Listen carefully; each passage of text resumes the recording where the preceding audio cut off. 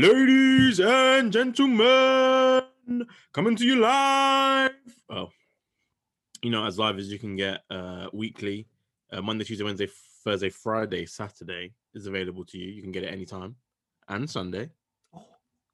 So it's not like Chick-fil-A. We're open on Sunday as well. We're better than Chick-fil-A. On a Sunday. We're better than Chick-fil-A. Third and Atlantic with your host, Joel. Every time I say that, like, it's weird coming out doing that voice to say my own name. And some guy, Ed. But the thing with Joel is that it's a bit of a bait name. So you probably met other people called Joel and you've called them Joel, right? So yeah, I don't think I've called many other people Edison. So yeah, but I could say Joel. Like, Joel is a calm name to say, but saying it like Joel, like, it's weird. When you're in the mirror, Joel. Ugh. Anyway. Yeah. So we haven't discussed this actually. Yeah. No, we haven't discussed this. We have not discussed this. We saved it for this very moment. I didn't actually think. I wasn't actually thinking of. Of course, I thought about it on Sunday, but I didn't actually think about it this week until now. Mr. Joel, you have won the first COVID edition. That we've only done half the fixtures because we started late. So you've won the first ever Third Atlantic drafts. Thank you very much. We couldn't take it to the Super Bowl. So just for a quick review, let's have a quick 2020 season review. Okay, go. Start off preseason. We won't tell you how that went because Joel wouldn't like it. No, we could tell them exactly how it went. Exactly how it went. We had 3 preseason weeks. I think it was from week 8. We had was it 4? It was 4. It was from about week 8 till about week 10 or 11. I think I won that 3-1. Let me actually check. Yeah, let me actually check. It was 4, and then it was 3-1. Week 1, yeah, 3-1. Sorry. I think week was it 11 or 12 that we started? We started episodes. We started at 10. Oh, we started at 10. Okay, and then Joel won the regular season from then. I think he beat me 5-3. So he beat me 5-3, and I gave you a consolation week. No, you didn't. You just gave me one consolation pick, and I still beat you like 8-2. That last consolation week. Anyway, I don't even know why you're saying this. Because I already won. So I already won it. I solidified it, and then gave you like 3 weeks in a row. No, 2 weeks in a row. But yeah, it was you'd won it 2 weeks in advance, and you gave me one consolation pick. Apart from that, you made your proper picks for it. I'm not having that. You still won. I don't know why you're arguing in this. You still won. I don't know why you arguing. Because you're trying to act like I put full effort into it after I won. I didn't. I won. Yeah. Yes, but you still made your picks. But I'm not saying that's not. No. That's not what we're talking. Why are you arguing? I gave you the consolation week. Can you be a humble winner? Can you be a humble winner? Like the Chiefs, I rested my starters on week 17. You are a proper Steelers boy, aren't you? You can't win with grace, can you? Wow, you should definitely be in a Steelers locker room. You can't. So lose anyway, grace, so as I was saying before Rudy interrupted, Joel, you won the regular season. That meant you got the first pick in the AFC and NFC, which you chose the Packers. The Packers and the Chiefs. Yeah. And then we did the rest of the draft picks. And you also had the Bucks. So in the semifinals or in the conference finals, I had the Bills against the field. And your Bucks won, and then your Chiefs won. So it means both your teams are in the Super Bowl. Well done, congratulations, you've won. If we're gonna go by matchups, it wasn't exactly the matchup I wanted. I wanted Chiefs and Packers because that is more offense and more offensive friendly. So let's say I think we were both rooting for the Packers during that game because you didn't really care too much. You won the NFC game because your winner was still going to. Because I'd win anyway. Yeah. But I think even myself, I didn't really care who progressed, but I did want to from this perspective. Yeah, I wanted the Packers to win. It's just you want especially when it comes to the Super Bowl, you want an exciting game. I hear everything, everything else. We're going to get to everything on the other side, but you just want an exciting game. And most of the time, for most people, that's just an offensive game with some shocking players and liabilities on defense. We'll get to the games. Just reviewing our picks for the playoffs. So, Chiefs was the Chiefs. I'd said it all year. Like, I'm taking the Chiefs over the whole field if I could. And you were a bit wary about that, but I think we saw what they're capable of doing. wary, obviously, statistic wise, because you're gonna pick you're picking one team against. Quick maths, I flopped it like 18 or something like that. That's a lie. It's like 12. 13. 13. There we go. Yeah. So you've got 14 teams in the playoffs. You're picking one team against all of them. So obviously, analytics wise, would tell you to take the field every time. However, as once again we discovered this week's analytics aren't exactly going to help you all the time. So again, going on the pick, so that was the AFC side. That's fine. It turned out how we expected it to turn out. It gets the NFC side. Mm-hmm. This was a bit more choppy, not as we anticipated. So you made your NFC pick of the Packers, which was fair. I mean, I would have picked them first anyway. Then I had the second pick of the NFC, and I went for the Saints, which at that time I felt confident with that pick. I wasn't thinking anyone else. We know how that turned out, how a couple of plays can obviously swing the game, but credit to the Bucs, they stuck in it and they got the result that they needed. You were very confident that you felt the Bucs were going to be the second best team in the NFC, and were relieved when I picked the Saints. Tell us a bit more what you're thinking then. I was okay. So you had the Saints, right? I was 100% certain that the Saints were not the second best team in the NFC. Not because obviously their defense is their defense, and I think normally you would be right in that prediction. Like year after year, they've proven and shown that they are a very good team, top tier, all that kind of stuff. They're normally top 4, I'd say, and then have like maybe a bad loss in the playoffs. But throughout the regular season, they proved that they're top 4 at least throughout the whole season. However, this season, like the injuries Drew had to go through, what he had to put on the field, what he had to fight for to get there, and then it almost was like a kind of Phil Rivers situation for me. Yeah, that's not a bad shout. When you saw not in terms of everything else, but when you saw Philip Rivers, his last throw in the NFL was a Hail Mary that didn't make it to the end zone. That is what I thought Drew was going to look like these playoffs when we were picking, because there's only so much a body can go through. Obviously, everyone knows as you get to a certain age, but as you get older, you can't bounce back like you once did. And I was assuming that at one point, even if Drew played well, I was assuming he was going to fall off, and yeah, he did enough. Yeah, he so that was also something I brought up. Like, I am worried about Drew Brees, but I don't think the drop off will be that much compared to what you anticipated to happen. Yeah. And I guess also I just really liked that Saints defense and what they could do. And I thought defense did hold his own, but what used to be the Saints' bread and butter, their offense, wasn't this year. Kamara couldn't do what he usually could do. And credit to the Bucs when they played them, the Bucs defense was on point. They've shown consistency throughout the year of being an amazing run-stop defense and having some great plays, great turnovers. They always get those turnovers. We saw it this week as well. Their ability to create turnovers when their team really needs it is so impressive. But yeah, and maybe it's kind of mad because it's mad. But when you look earlier in the season, right? So the first couple of weeks, their defense was amazing.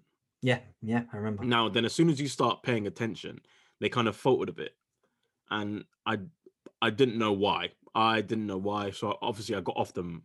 I went off them. I'm not gonna lie to you, went off them.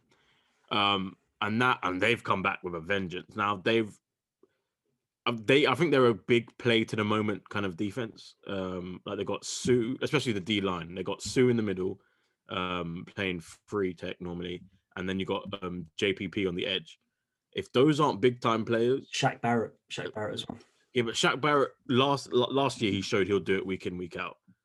Sue and JPP turn up in big games.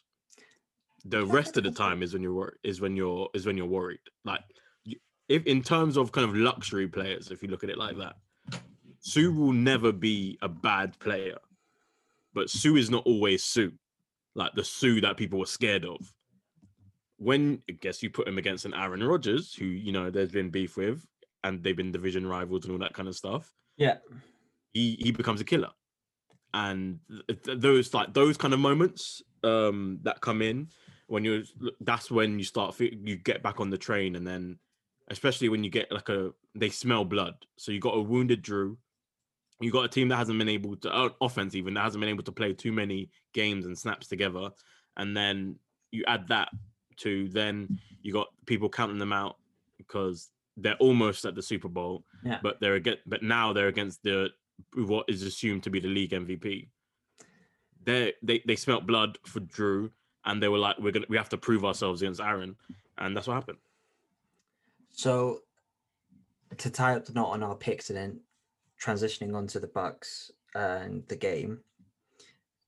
Yeah, I mean, when you're talking about actually Dominic and Sue, was he on that Rams team that made the Super Bowl as well against Brady? Oh wow, that's pretty cool for him that he made it on the Rams. Now he's making it for the. So he's the weirdest luxury player of like all time. Do you know what my favorite Dominic and Sue moment is? When he took a field goal as a rookie for the Lions. Have you seen it? No. He had to take a field goal kick for the Lions because I think their kicker got injured and he was the only one. And it was so funny. I'm like, well, why is this big D lineman taking a field goal? But I think he's got a football background. I think his dad used to be a soccer player or something. But yeah, anyway. When does Tampa start thinking about their next QB? When Brady says goodbye. Yeah. But do you reckon they might be like, all right, Tom, we know you got, let's say, 2 years left. Do you mind if we... No, do you mind? Like, who the fuck... How are they going to say, do you mind? No, can we draft someone in the third round? Do you know the last person that did that? Where is he now? I mean... Tom said, no one is entering my building until I leave. Jimmy who? Jimmy what? Jimmy, get the fuck to San Francisco. Get him out. Get Jacoby out. I don't even want Hoyer, really. I just understand you need a backup. Who's the backup in Tampa? That's a good question. Who's the backup in Tampa? Big man. Is it Peterman? No. We love talking about Peterman for no reason. It's not Peterman. I thought it was a vet. For some, I was going to say. Sure it's not Peterman? I felt like they snuck Peterman in, like at some point. I knew it was an ex-Jags boy. Blaine Gabbert, ex-Jags. Oh, boy, Gabbert, yeah, Gabbert. Wow, wait, hold on. He's still in the league. Yeah. No. Then Ryan Griffin is there as well. I have no idea who Ryan Griffin is. I'm surprised they even have 3 quarterbacks, to be all the way honest. Unless one of them was on the practice squad. He's got 18 passing yards in his career, so I don't think he counts. Fair enough. Blaine Gabbert. Because Byron Leftwich is the assistant coordinator. I think they must have been together in Jacksonville. I'm assuming. I'm not sure if they match up. They really cannot. They really cannot look at anyone seriously until Brady is like at the end of whatever run, and he's like, "Yeah, lads, I suggest you look now because at the end of this, by the time it gets to the draft, I might retire." That is literally the only window they're gonna get, I believe. I hear that, and I reckon. I mean, Tom knows he's got 3 or 4 years left maximum. Mm-hmm. He's not going to play there until he's 50. My dad's 50. I can't imagine him playing in being a NFL QB. I can see him doing it just to be the one that done it. But I think he would want to have some sort of mentorship and to pass some of his ideas on when he knows sort of his time's coming up. And I think actually, do you know, I think Tampa may be different because if he does win this chip with Tampa, he can be like, you know what, I proved I can do it at 2 different franchises. And this is an FU to Bill Belichick and the Patriots. So I've got nothing else to prove to literally nobody. I have done it with 2 different organizations. At the end of my career, I'm going to win another Super Bowl MVP. Mm-hmm. You know what, young buck, let me teach you a thing or two. Then do you think just even making it to the Super Bowl in itself, not even winning it, just making it, has proved his point? To him, it would be no, but I think to everyone else, it will be yes. Because of who he's going to come up against. If it was against the Bills, then he lost. It'd be like, oh, how'd you lose to the Bills? But when it's the 3-headed dragon that's over there in Missouri, that team there is before we get absolutely ridiculous. Yeah, wouldn't it be? I don't know. It'd be a little bit funny if funny is not the right word, but I don't know if both the starting QBs get injured and it's. I can't think of a worse thing ever in life. That would be so fun. Blaine Gabbert in the Super Bowl. Blaine Gabbert versus what's his face in name? Oh, I keep on forgetting his name. Kessler. No, not Kessler. No, Chad Henne. Gosh, all these old Jags QBs. Gabbert versus Henne in the Super Bowl would be hilarious from a Jags. Why? Since you said it, I've been really bouncing around in my head. Would I just go to sleep that Super Bowl? But then part of me just wants to watch the car crash. Exactly. It would be so funny. But then do I want to stay up to watch the car crash? Like, is that masochistic? I already booked the day off anyway, so I'm just going to be like, as a Jags fan, I'd be there like, how would these two geezers made it to the Super Bowl and they're going to win? I can imagine one of them win Super Bowl MVP, but yeah. I was just thinking about that. That'll be kind of funny. So let's get into the games. We've had enough of just random jibber jabber. I really can't like settle on a point of whether I want to watch it or like that's mad. Is that? But that has surely you have to record it situation and watch it back later, so you could fast forward through it if it's like terrible. Like if it gets bad, if it starts hurting.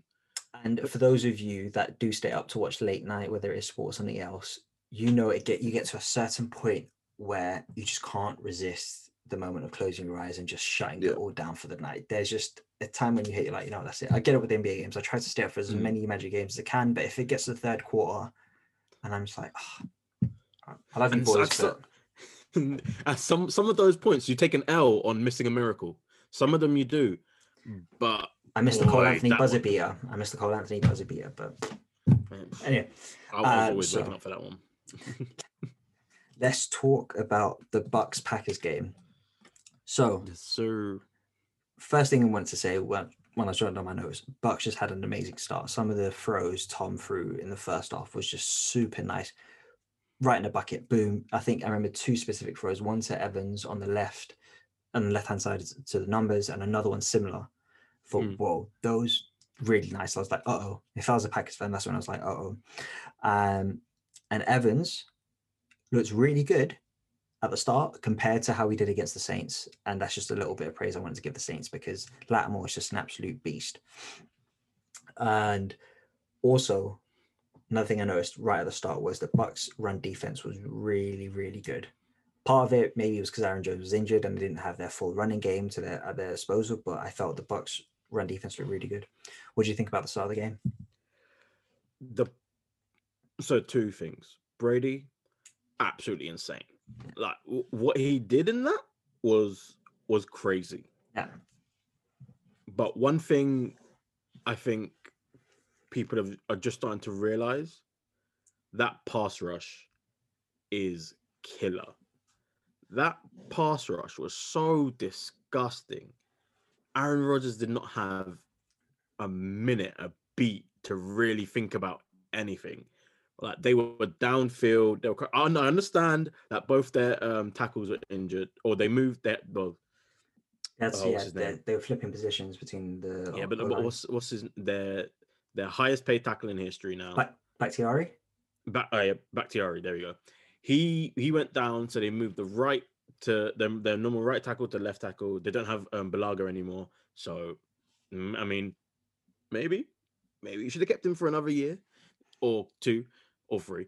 But so they switched him to left, and then they put this backup tackle in at right, and then left them both on islands.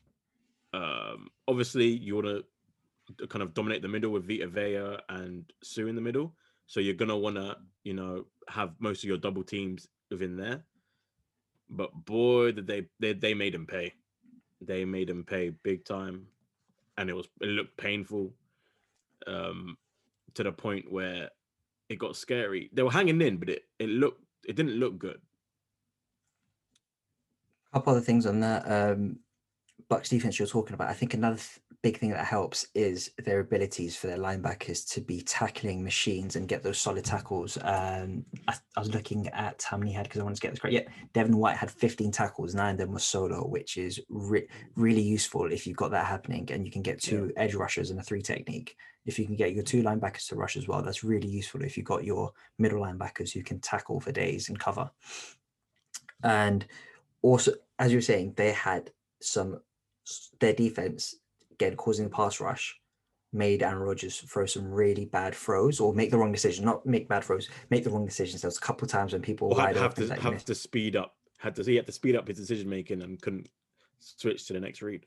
And they had some great red zone defense at the end of the first half to the classic bend but don't break to force the field goal instead of touchdowns, which which we saw at the end of the game, was very crucial in that victory. But yeah, so much credit goes to that Bucks defense at the first half. Yeah. One thing I did want to say about the Packers is I did feel that their non-O-line blocking was really good. So when they did have any of those those receiver screens or those running back screens, I really like their blocking from their skill positions. Their run blocking, surprising. I feel like they kind of switched roles. The Bucks were able to just bang, big play, bang, bang, bang, touchdown, drive down the field however they want. Whereas the Packers were more of a kind of run, short, intermediate passes, kind of that way. They did obviously take shots downfield, and they were dropped. It is still puzzling to me how much the Packers receivers drop the ball. The only good thing is they also make big plays, and normally within the same game, you would hope. But some things just don't make sense. So obviously we're going to talk about a couple of the refereeing decisions. We'll leave that to the end. Big decision. The big talking points we'll leave to the end. One other quick thing I want to say as well. I realized they were taking, both Tom and Aaron Rodgers, taking a lot of their snaps with like 2 or 3 seconds left on the game clock. And I was thinking, sort of, that must be something, either they're trying to absorb as much information as they can with as much time as they can, or this is part of a tactic to, I don't know, take time off the clock because maybe they're worried about the other QB or the other offense getting the ball. I was just wondering, sort of, it wasn't really spoken about. Maybe this is like an unspoken rule that I don't know too much about, but I noticed that they were taking the snaps on like 2 seconds ago, 3 seconds ago. The later you snap, so it's, you get to obviously take in all the information. Yeah. You say you take it in and you know everything in 5 seconds. You know what the defense is, you know where they're going to go. If you take 5 seconds off the play clock, then change your play, the defense has time to change theirs. So you wait till like 10 to 5 seconds left on the play clock. Change your play because you've already know what their defense is and you've known for like 20, 30 seconds. You change it and then they didn't have time to make any calls themselves, make any adjustments. So then you could just snap it at the 1 or 2 and then go. The problem with that being was, I think these guys, especially the Bucks D-line, were very aware of the play clock and were just going on 1 because they know Aaron Rodgers is not going to take that delay penalty. Yeah. So on they timed it right. He's going to make his call, whatever happens on the back end, that's not my business. On 1, I'm gone. So they start moving on 2. They don't cross the line. 1's gone. Bam. They beat the tackle. Aaron Rodgers is now moving. He's forced to throw the ball somewhere else. Okay.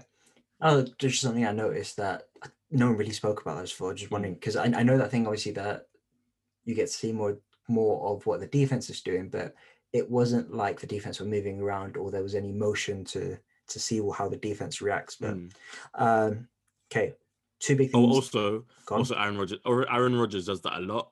I'm not Brady kind of mixes. I feel like he mixes where he goes in the play clock normally, so that you can't really like time it. But Aaron Rodgers normally drags the play clock down because he's normally a boom over the top guy anyway, so it don't matter to him. Now, 2 big things, 2 categories: big plays, big calls. Big plays. That end of the first half. Oh, what are you doing? So the big stop from the Bucks anyway to get the ball back to the offense. You really hope that the Packers would have got, I think they got a field goal. You really hope they'll get more for it or even gone for it. I was like, just fucking go for it. Go for it. Maybe I'm just thinking too much like I play Madden or whatever, but I'm just like, go for it. But whatever. They get their points, move on. But then their inability to stop Tampa. Not even scoring, but I mean, here's the thing, right? So the play before the big one was a dropped interception, if I'm not mistaken. I do remember something like that. There was 2 players covering. There was like 6 seconds left on the play clock. I think it was Jay Alexander, if I'm not mistaken. He drops a pick. Should have been a pick. There's no doubt about it. He had it, both hands, goes through his hands, or boom, boom, boom off the body. Cool. The next play, Tom Brady makes him pay. for whatever goes on. Let Tom Brady throw a screen, but every one of your players should be in the end zone and then run to stop the screen going forward. Like, there is no way you as your team that has Aaron Rodgers as your QB, there is no way you let a guy throw over the top of you for, especially as the last play of the half or end of the game. There's just, those two things shouldn't happen. You know this because your own team does this to people. So this is what you know. Don't let him score. And big man. Scotty Miller. Not even Scotty. Who's it? King. I forgot that. Kevin King. Desmond, or is it Kevin? I don't want to call him by his name. No, Desmond King is a good corner. Kevin King is not. Okay. Let me not lie. Day to day, I don't know if he's a good or bad corner. I just know that day he's Kevin King. Kevin King. Yeah, that day he had his game. This game, I think he had 3 touchdowns on him. Fournette, Scotty Miller, and I can't remember the last person. I think it was probably Godwin, probably. But boy, that's rough. That is rough. End of the half, you let a guy run past you. And I think we all know how much receivers don't like to get beaten by short white boys. I think that kills them, and it's fair. I mean, you don't expect a short white boy to blaze you like that. You've hit it. James Charles spoke about it on NFL 100 when Adam Thielen. It's one of my favorite clips because I love James Charles, and yeah, you can't have little Scotty Miller beating you like that. He's just straight up run past you. Straight up run past you. I saw a clip on social media of Scotty Miller doing track in high school or college. Have you seen him?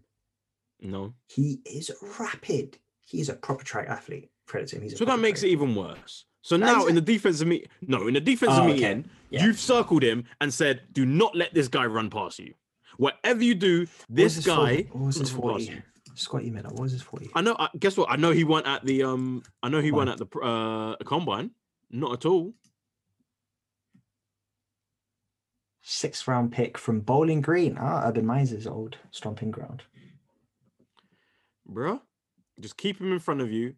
If he's going to beat you like that, tackle him. Hold him. Get the flag. 40-yard dash. Scotty Miller. Let's see if it's reported anywhere. If it's not even reported anywhere, that's even more embarrassing. So apparently, according to Bowling Green, it was 4.36 seconds. 4.36. Pretty good, I'd say. Yeah, that's good enough to know not to let that guy run past you. Yeah, so that was one of the big plays. Then you've also got the 4th down. Now, there are times when I watch a game, because I mean I've been religiously following the NFL for about, let's say, 4 or 5 years, and been trying to consume as much content as I can, try to learn everything I can in that 4 to 5 year period. And there are times when I see something happening and I'm like, wait, that doesn't necessarily make sense to me. Like, logically, I'm like, why didn't they do that? Mm-hmm. And sometimes the commentator reassures me. He's like, they say the same thing that I was thinking. I'm like, okay, cool, I'm not going crazy. They thought the same thing. When that happened, I'm like, when they missed the 3rd down conversion, I'm like, it's 4th down. They should definitely go for this because there's just over 2 minutes left. I don't think they're going to get that many stops on this Bucks offense, especially with Tom Brady. Stop right there. Right there. What part of their defensive performance that day would make you believe that they can stop Tom Brady? Their ability to create turnovers, but that's not going to stop a dink and dunk and trying to waste the next 2 minutes of Tom Brady. Of all the people, 2 minutes, Tom Brady. Yeah. And then I was like, they're going for it. Oh, this is really strange. And then the commentators was like, yeah, this is strange. Why are they not going for this? Like, do they really expect it? And when myself, which I wouldn't consider myself an absolute novice, but knowing what I do, I don't understand. Maybe, I mean, LaFleur said after the game, he admitted, I didn't have my best performance as a coach, and it's not the best time to not have your best game. So, I haven't heard anyone say this, but it just popped into my head.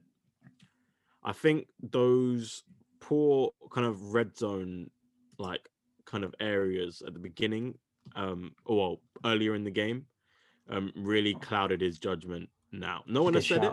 That's a good shout. I No one didn't has think said it, about but that. it's a similar situation. They went 3 downs, obviously, kicked the field goal earlier. What, 3 passes to Deontay? First of all, the first one should have been a catch. I don't know how it didn't connect. I guess he turned the wrong way or turned late or whatever, or turned a different way to where Aaron threw the ball. But that, like, as it was going on, I was like, cool, touchdown, let's go. What? What? Or okay, maybe a flag. Maybe a flag here. No, okay, we go to the next down. We'll get to that. No flag, no flag. It's cool, whatever. At least 2 more downs. Most it'll take is 2 more attempts. The next play goes, boom, he's open. Aaron sees him. Okay, smacked. Huh? I mean, show the replay. Okay, yep, I see how that happened. He was just coming off the route.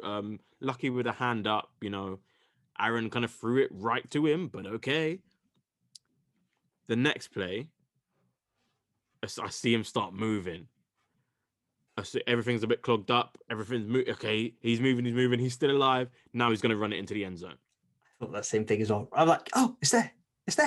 Yeah, but then he chucks it. I'm like, okay. No, this Aaron Rodgers. Who am I to question? Who am I to question the throw he just made? Nowhere again. Huh?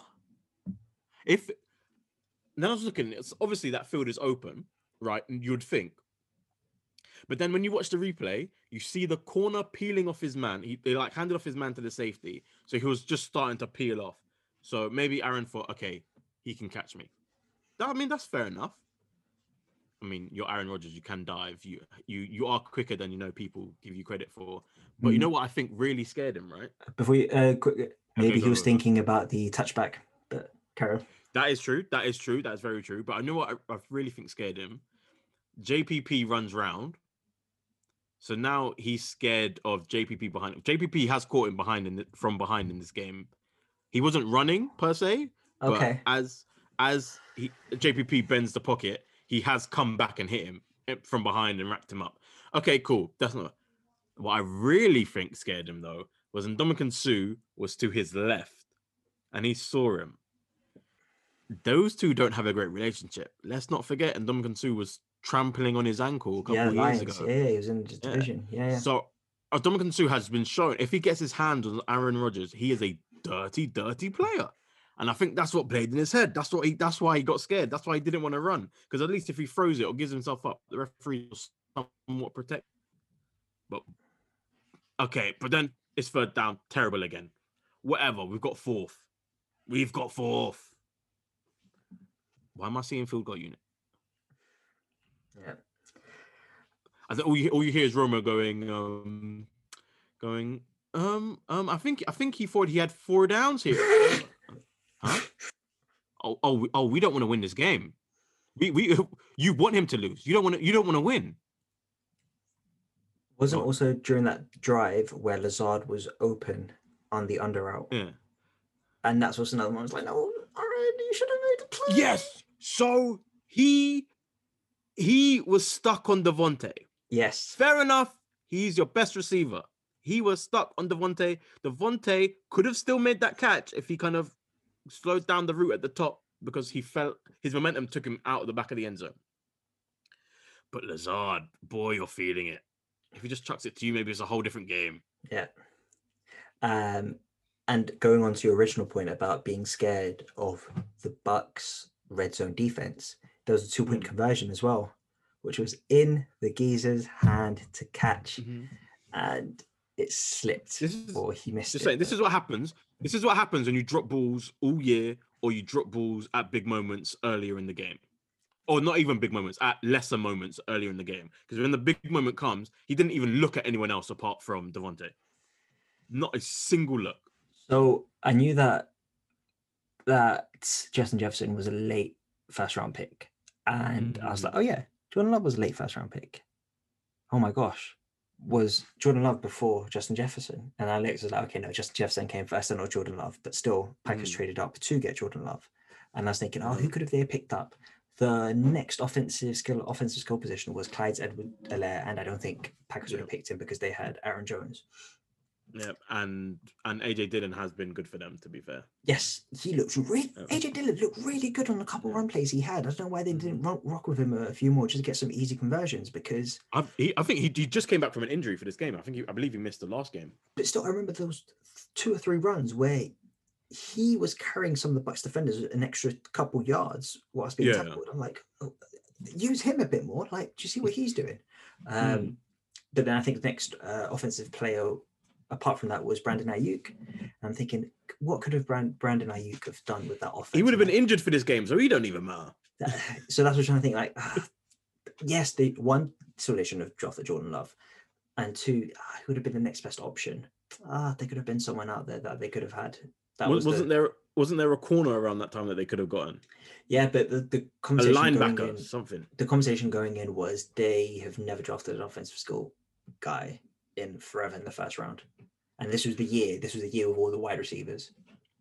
This was the year where Aaron said it before the draft. Maybe we go receiver first round. How about that?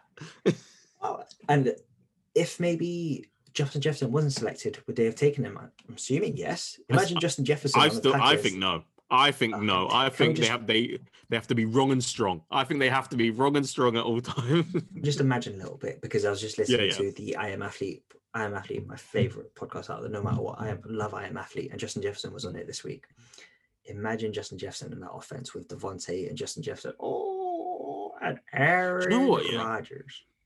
I don't think he breaks any records. No, he doesn't break a record. I don't think he breaks any single record. No, not even like, he doesn't break the records that he broke. I don't think he breaks a single record, because Devontae will always be number 1 for Aaron. So, in this stint, he may not have a record, but he may have some jewelry, and he would have a lot better hands than who they have currently.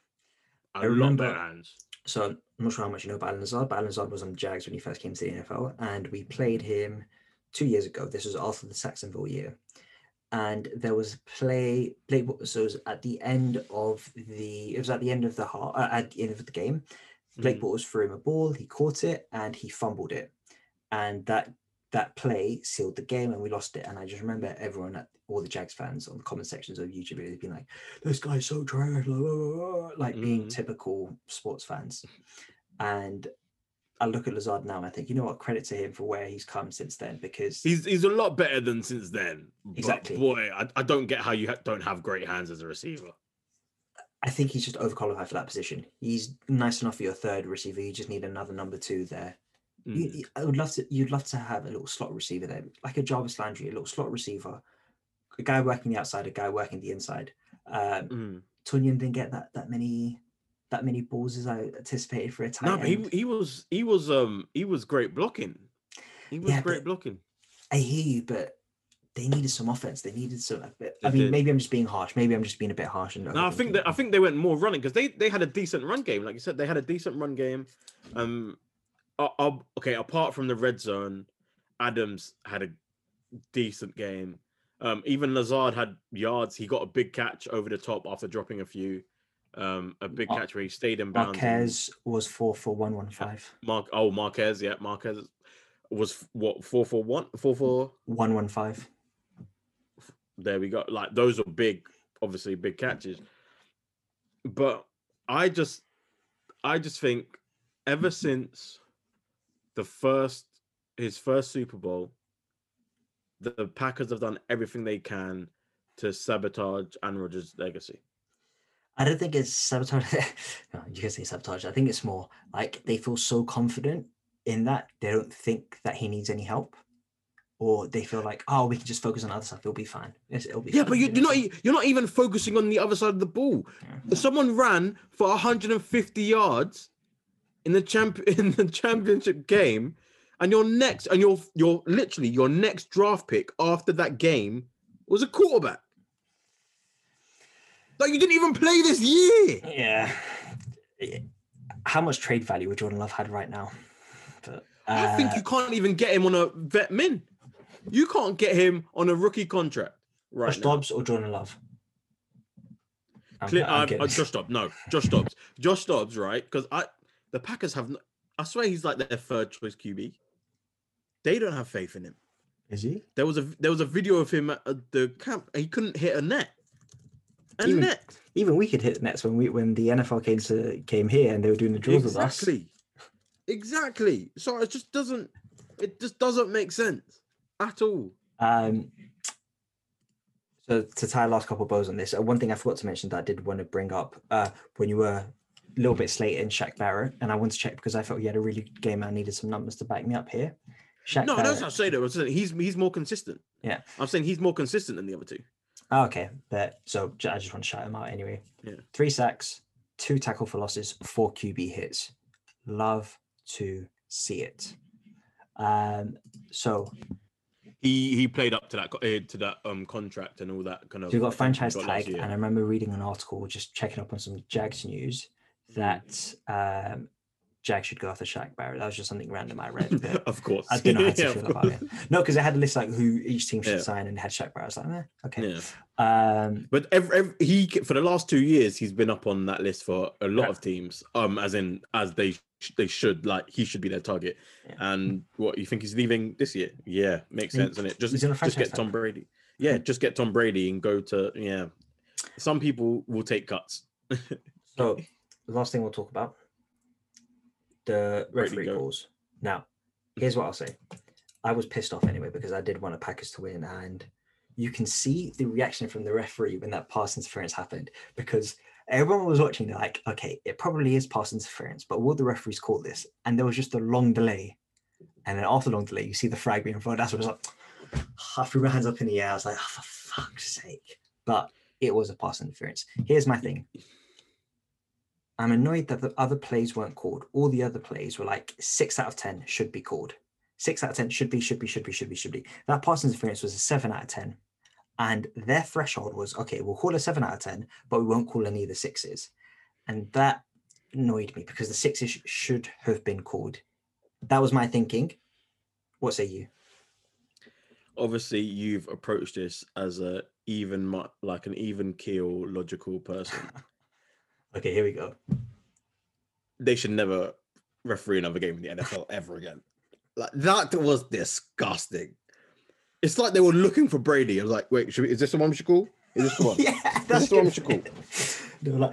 They've called nothing all game. On either side, they've called nothing. So it was bearable because they didn't call it on either side. There should have been a lot. There should have been a lot in the red zone for the Packers, because that's where their ones happened. But you know what? I hear you. If you're not going to call it there, you're not going to call it on that side. You guys, you've been doing this all game. Now it is what it is. For that be the only one, not literally the only one you have called all game, I need an investigation into match fixing. Instantly. I need to know who has ties to Tampa. I need to know whose family betted on the game. I need to know what the last, since they had that game, since they got what's the word, assigned that game, I need to know every single text they sent out and every call that they had. I need to know who met them in the dark alley. I need to know who gave them the money. I need to know what houses they're living in and if it matches up to the salary that they've got. Because that is disgusting. That is 100% match fixing. There is no way you could tell me otherwise. I just loved the delayed reaction because as soon as the play happened, I'm assuming everyone's looking at the refs. Yes. They're like, what are you going to do? And there's a delay. And obviously you don't see the ref pulling out the flag. There's a delay. And then in the screen, you see the flag come up. You're like, oh, no. I'm not even going to be like as wild as to blame them for the loss. Yeah? No. We both know that, yeah. I'm not blaming them for the loss. I'm just saying an investigation needs to be done because that just doesn't make sense. That doesn't make sense. No matter how logical you break it down, no, there is no way you could go from being, yeah, this is a rough playoff game to, yeah, but this is the one. This is the one we're going to call.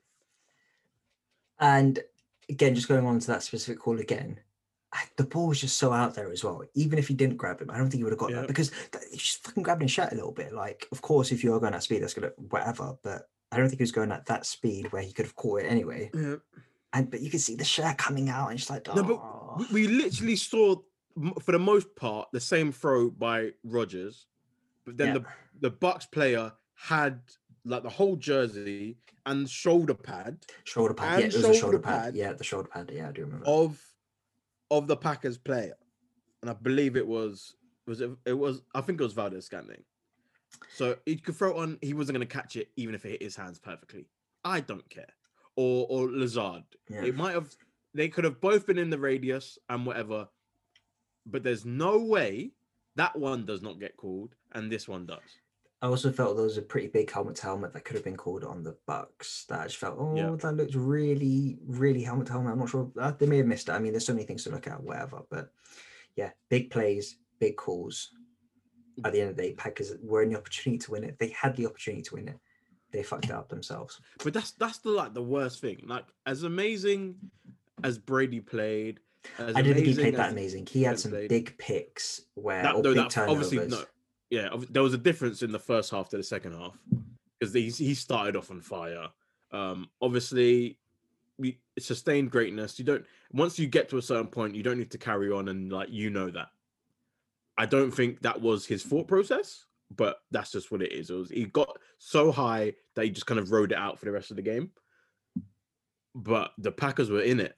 The Packers were in it. They weren't like scary in it, but they were always threatening. Like, I thought that they could do the comeback. Like, I really did.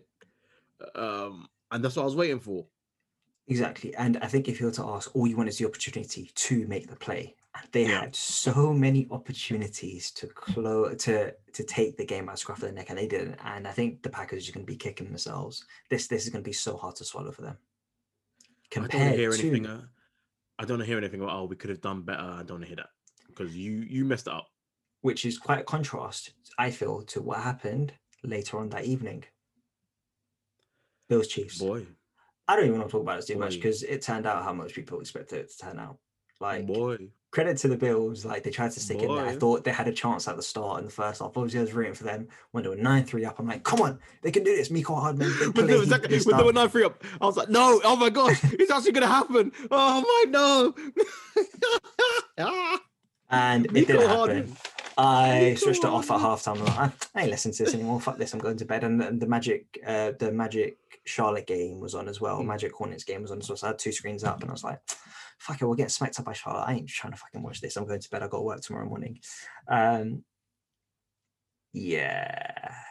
was after that. It just didn't. I mean, I don't want to speak about it too much just because it turned out how we expected it to turn out. I'm not having all the Josh Allen slander. I mean, this is his first run in the playoffs, and he made it to the championship game. Fucking credit to him. Hopefully the Bills will be back next year, and I'd love to see how they can progress again next year. They need a second receiver. What's his face? Dallas guy. I keep on forgetting his name. Beasley. Yeah, but he's not as in a second outside. Okay, because he was an all pro. Yeah. He was an all pro. In the slot, Beasley is amazing, but they need someone that when they're looking for deep, they can't always look for digs. But most importantly, Bills Mafia gassed the entire world. No, I know their defense was good. I think that's a bit harsh. No, the defense is okay. As in, it's better than league average. It's above average. But the offense was what was really driving this team this year, when normally it's, the defense. But this year it was offense. But most importantly, everyone really thought they were about to beat the Chiefs. No. A lot of people came into that game worried about the Chiefs. So I managed to catch at the end of the broadcast before the game, they have the predictions. And I think the only person, the four people predicting, I can't remember who's exactly on the broadcast, the only person predicting the Bills was Coach Cowherd. Yeah. Everyone else had the Chiefs, but yeah. No, the photos, the Bills are going to come in. They're going to ruin that. They're going to upset. They're going to upset the whole week. They might not have picked them when it actually push came to shove, but all the talk radio, all the podcasts, everything was about, they were more sure that the Packers would make the Super Bowl than the Chiefs. It seemed like for a sec. And that was handled mighty quickly. So, yeah, I was talking a bit about the defense. I was disappointed that they weren't able to get any pressure on Mahomes or create any sort of defensive pushback. They had one sack on the day when the Chiefs had 4. They had 1 sack, 3.5 tackles for losses, when the Chiefs had 4 sacks, 4 tackles for losses. That's not going to help you against this Chiefs offense. Yeah. I mean, do you have anything to say about this game? Because it just turned out how, I mean, Tyreek Hill, 9 receptions, 172 yards. What? Wow. I understand you cannot stop Tyreek Hill. I fully understand that. However, there is no way week in, week out, he should be able to do what he does. I don't like you. This is someone, once again, another one. You circle him during the meetings the whole week. Don't let this guy get behind you. The problem is he will catch the ball in front of you, make you look like an idiot, and still outrun your whole team. And the problem is he's got that geezer from Ohio who plays tight end. Yeah. Who you have to try and double him as well because he's an athletic freak at times. Like, it's so hard covering Kelce as well. But even Hardman, I'm watching him play and I'm like, okay, this will be a 10-yard gain. Gets fucking 50-yard gain, runs the whole fucking field. And I'm like, oh, great. Yeah, there goes your defense, Bills. You know what? Remember all that talk when Tyreek said he's not even the fastest guy on the team? I really think that's a smokescreen. I'm gonna Hardman is crazy fast, but Tyreek Hill, different. Yeah. I'll get to the Chiefs a bit more later on in Who Are You, because that was just something that popped out to me when I was watching them. Yeah, that's my thoughts on the game. Travis Kelce should not be as open as he is. Another one. It's not even like, oh, his speed is amazing. His route running is top tier for a tight end. But then you'd think maybe just put a safety on him. Maybe you put like your nickel guy. So maybe like a Jalen Ramsey, kind of a big physical guy to match up with him, kind of thing. Because obviously you're going to need a blocker just in case. But he eats, and I don't fully, when you watch it, you don't really fully understand how he does it. Because I think even the week before, a highlight of one of his routes was going around socials, and it doesn't look like crazy, but the person defending him was touching the floor off a cut. So I don't know how it's done. Don't know what he, like, with his eyes. Don't know what he's doing, because obviously the highlight was from behind him. But it looked just like a simple jab out, like go cut back inside. But what part of that makes a defender touch the floor on his outside as if he's running an out route? It's like little stuff like that, with these two that it's just weird. And I'll get into more detail about them later on the show, about what I think of them and who I'm going to compare them to.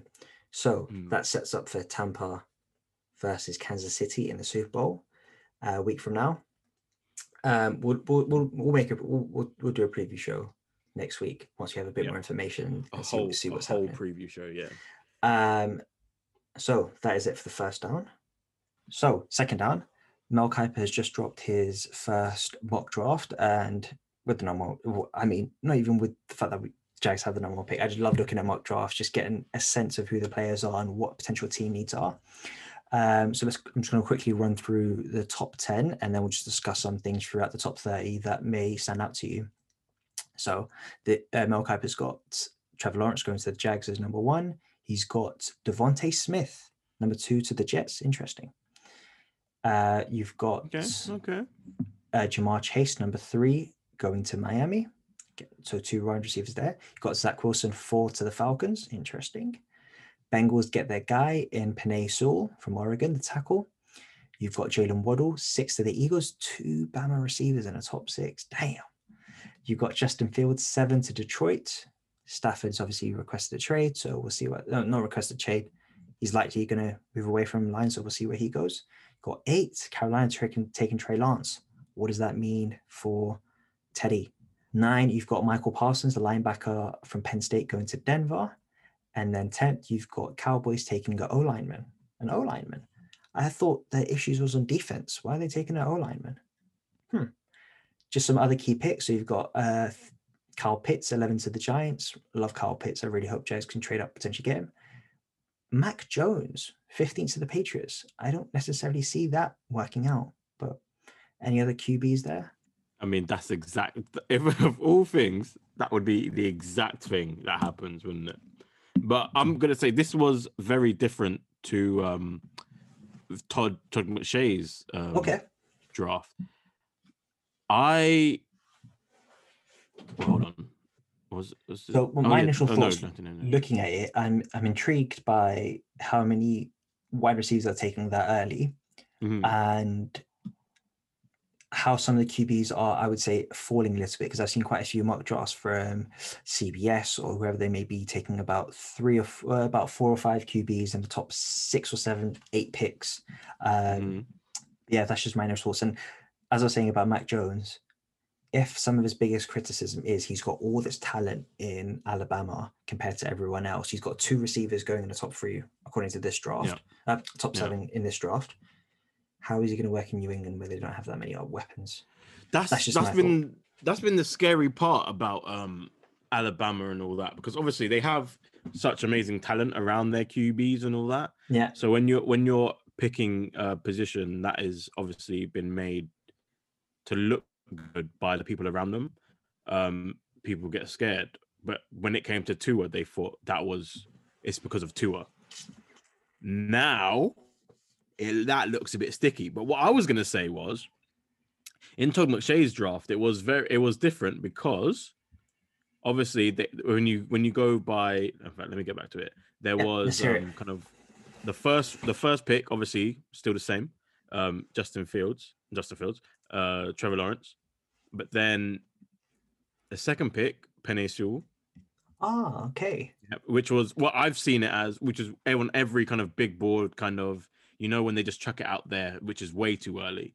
But they say it's going to be those 2. Really. Every year, it feels like there's one can't miss O lineman. That is just like, you had Nelson. Last year it was Tristan Wirfs. Exactly. Wirfs, yep. Nelson. This year it's definitely Penei. There's always that one O lineman, which everyone wants. Then we say that, yeah, but Wirfs dropped a lot more.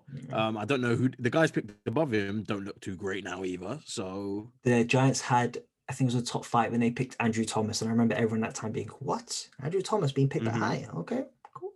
Then I think at the beginning of the season, people said he was good, but then I haven't heard anything since. But that might just be because it's the Giants. So you were saying that Penei Sewell was second? Devonta Smith, sorry. Yeah. Third. Then Zach Wilson, 4th to the Falcons. Once again, Fields is not the second QB taken. Since so that was what had me raising my eyebrows. Ever since the Jags got the first pick, I don't think I've ever seen Fields second anymore. Yeah. As soon as that happened, he just dropped off. Which it made no sense, because he must not have had a great. I don't think he had a bad game to end like the last couple regular season games, but they weren't great, they said. I was like, cool, whatever. But then he had that amazing game against Trevor, which the same thing they're saying is at fault for Fields. They were saying is good for Trey Lance, because Trey Lance only had that one game against Ohio State in which he played amazing.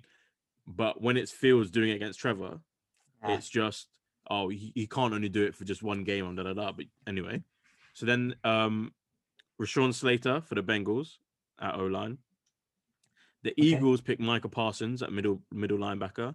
Okay. Detroit do not go with a QB. They go with Jamar Chase. How do you feel about that? Who's their QB going to be? Yeah, because now, obviously, after this was brought out, Matthew Stafford is gone. Oh, okay. At that time, he was just a potential. Fine. Now he's actually gone. So there's no way they can't go QB here. Yeah, they're definitely. With that being said, here.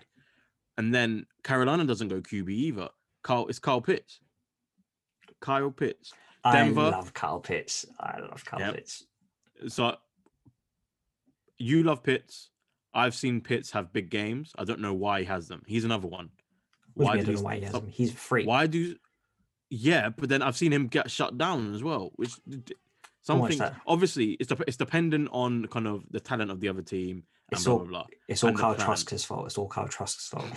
Well, first of all, he's nowhere near top. Like they thought he was going to be.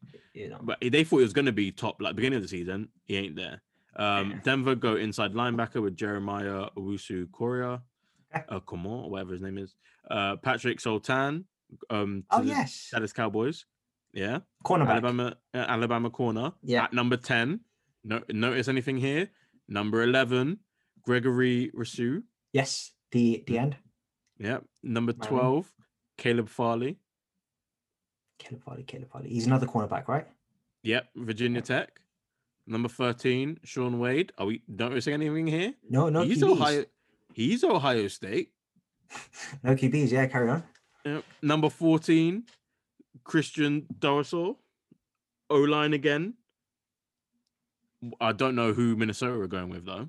I like Minnesota were going tackle, but obviously they can't get rid of Cousins and his contract, but okay. And 15 must be Fields. Number 15. Fields to the Patriots. Bill Belichick gets Justin Fields.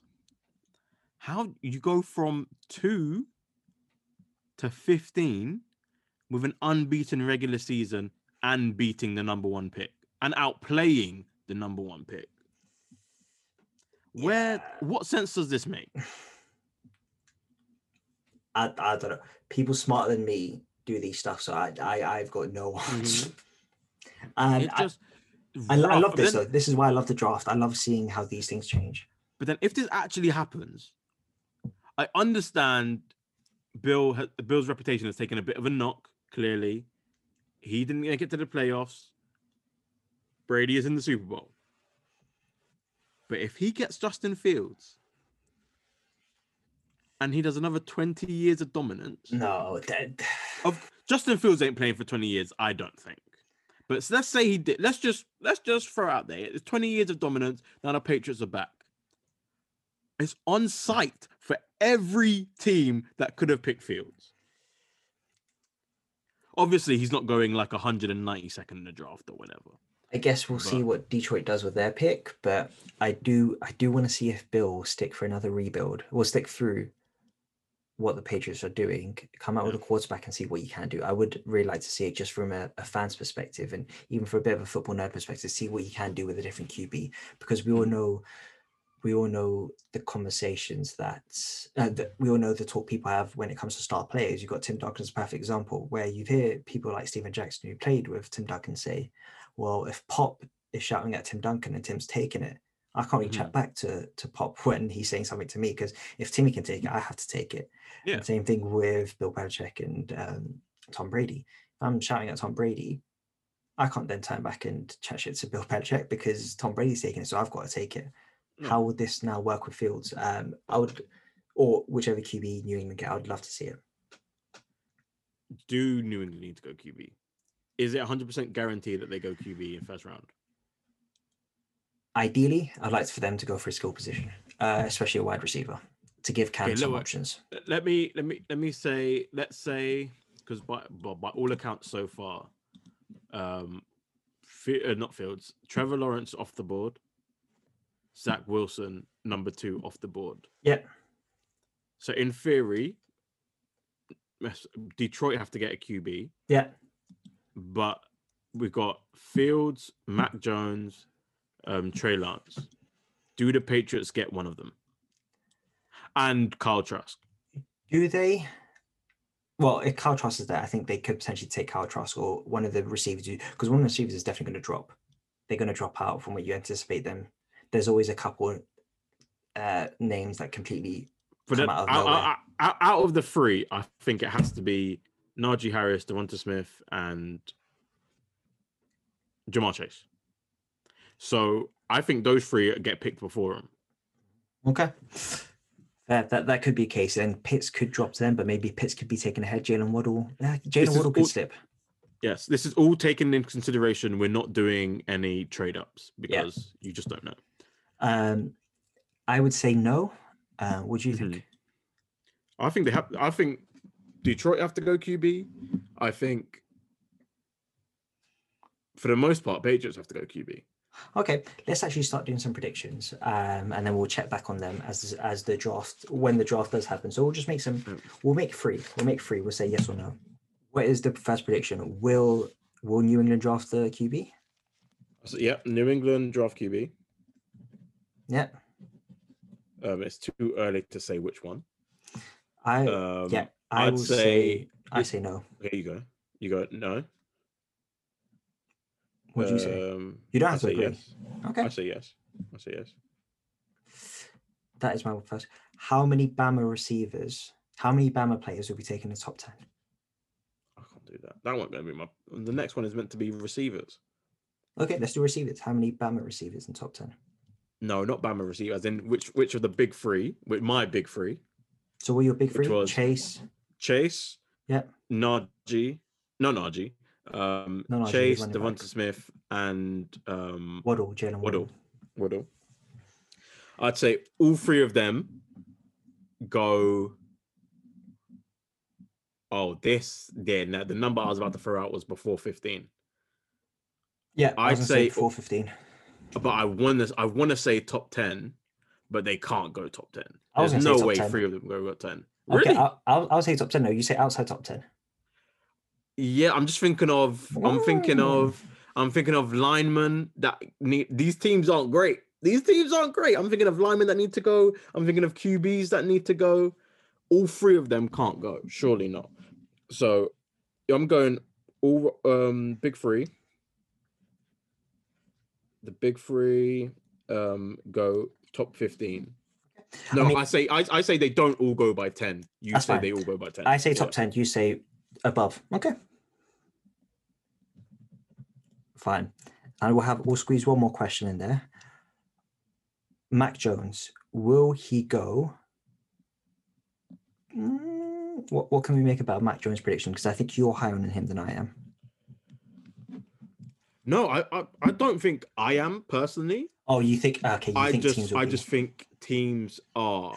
Yeah, I see what you mean. Teams are yes or no. I think of all the people that don't get the draft buzz, for some reason, so he's got no buzz around him right now. One of those kind of people always go stupidly high. I will say, and then you can. I'll gauge your reaction by saying this. I will say he'll go outside the top 20. Oh. Are you saying inside top 20? Yeah. Okay. That's a wild prediction I'm going to put out there. Let's go for it. Yeah. Oh. I'm trying to think. We're at some point, everyone for 5 QBs were going first round. Yeah. For that to happen, not many of them make it past 20. Trask, I think, is the one that drops out of the top 20. Yeah. So I think Mac makes it. So at 20, we've got Chicago Bears. 21, we've got Colts. 22, Titans. 23, Jets via Seattle. 24, Pittsburgh. Who knows? They could do with a QB, maybe. No, we're going. I'd rather go running back or O-line watch. Okay, actually, let's flip that. We'll take away Mac Jones. What position will Steelers draft? No, I'm keeping that Mac Jones one, but what position will Steelers draft? What's your prediction? I want to say O-line. I don't think I'll give you two. I'll let you predict. I'll let you predict 3 positional groups, and I'll have the rest of the field. Okay, wait. If Najee Harris is there, we're going running back. If not, we go O-line. Running back / O-line. And what's your last position group? We're not going to go QB. We're just not. We just signed Dwayne Haskins. We're not going to go QB. Shit, I forgot about that. We didn't talk. A team that signs Dwayne Haskins does not sign a QB in the first round. Locker room. Oh boy. It just why? Why does it have to be us? Why does it have to be us? It could be anyone else. Why us? Do you know what you lot are missing? You lot are missing some Antonio Brown and Le'Veon Bell in that locker room, but too busy. They're preparing for the Super Bowl. I would prefer them to in the locker room. Last position group. D-line, you're fine. I feel defense is fine, no? No, Unless you could use... linebacker. It'll be outside linebacker. It'll be edge rusher. Edge rusher. Cool. I like this. I mean, I like to overreact to the draft because it's the only fun thing to do because there's nothing else to do. Imagine if we... I don't even want to say it. If we trade our pick out of the first round. That wouldn't be a bad thing if you get 2 additional second round picks. That's not necessarily a bad thing. Ed. That's not a bad thing if you need more position players. Ed, we will potentially lost our QB. We have one of the oldest O-line groups in the league that didn't produce. Potentially our all-pro center normally is retiring. Our second best edge rusher is hitting free agency because we cannot pay him and he's going to make big money. Our running backs are not great. They are not great. So if we trade out of this first round, we could always have a second corner. We would always have a second corner. That is actually a lockdown corner. If we trade out of this first round, I'm not going to do anything, but I'll be very upset. So Mel Kiper's got Steelers taking Zaven Collins from Tulsa, who's, as you were saying, outside linebacker, edge rusher. Najee Harris in this mock draft is going 30th to Buffalo. So that's what they have here. That's what Mr. Kiper's predicting here. As compared to McShay, who has us taking Najee Harris. Okay.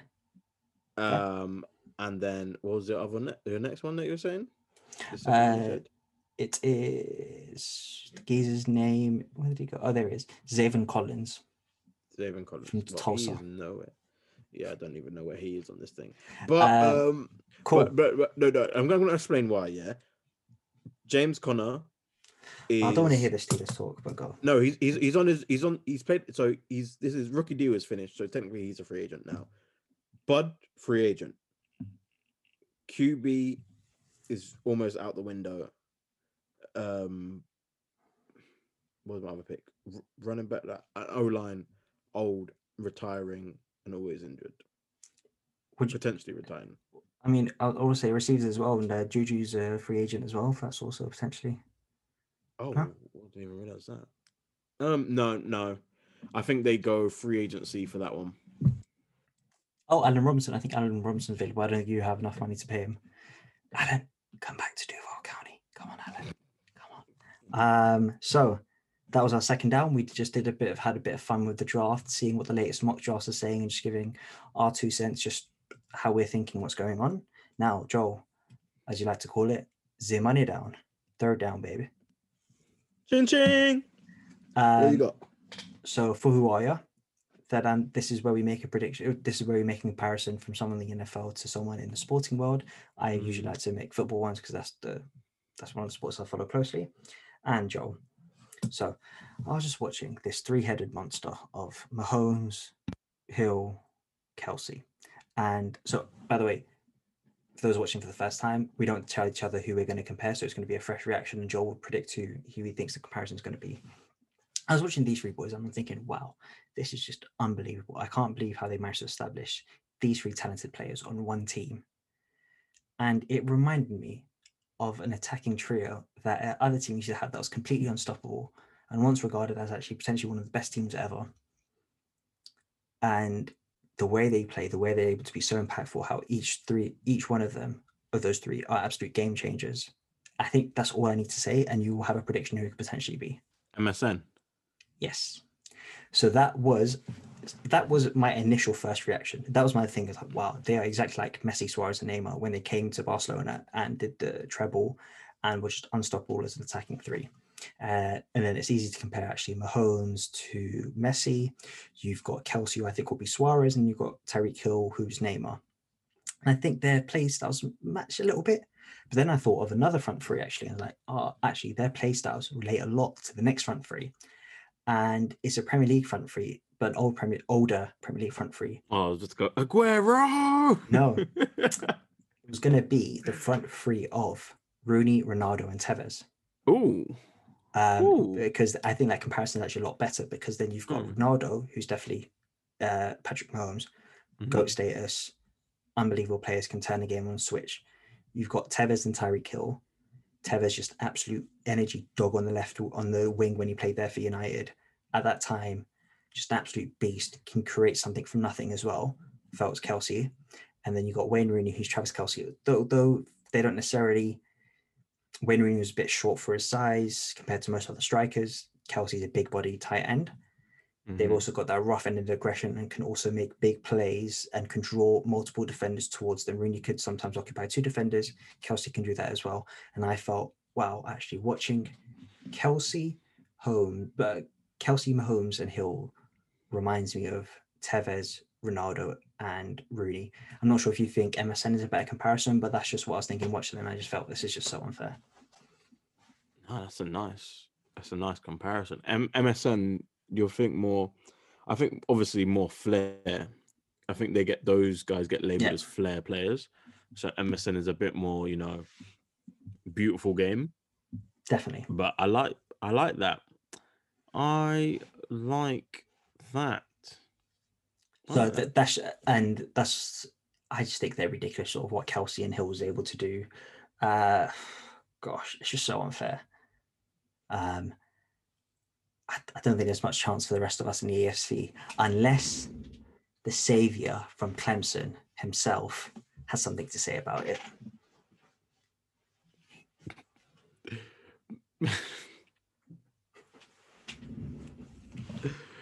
You know what? Yeah, I just thought of something so dumb. It don't even make sense. But I was gonna say, I can't even remember. I thought it was so dumb. I can't even remember what I thought. Go on. It's just okay. So it just don't make sense. It just don't make sense. I mean, nothing you say usually makes sense anyway. So no,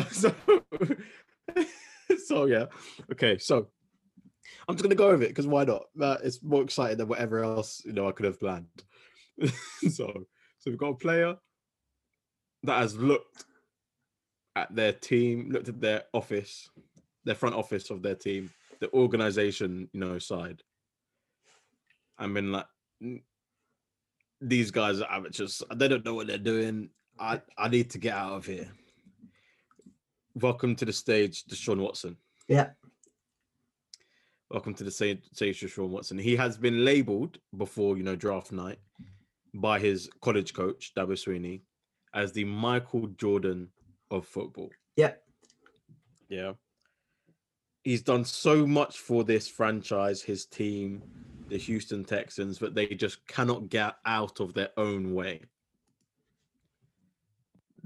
They, from the heights that he looked at, they were getting to with him, they have done a steep drop.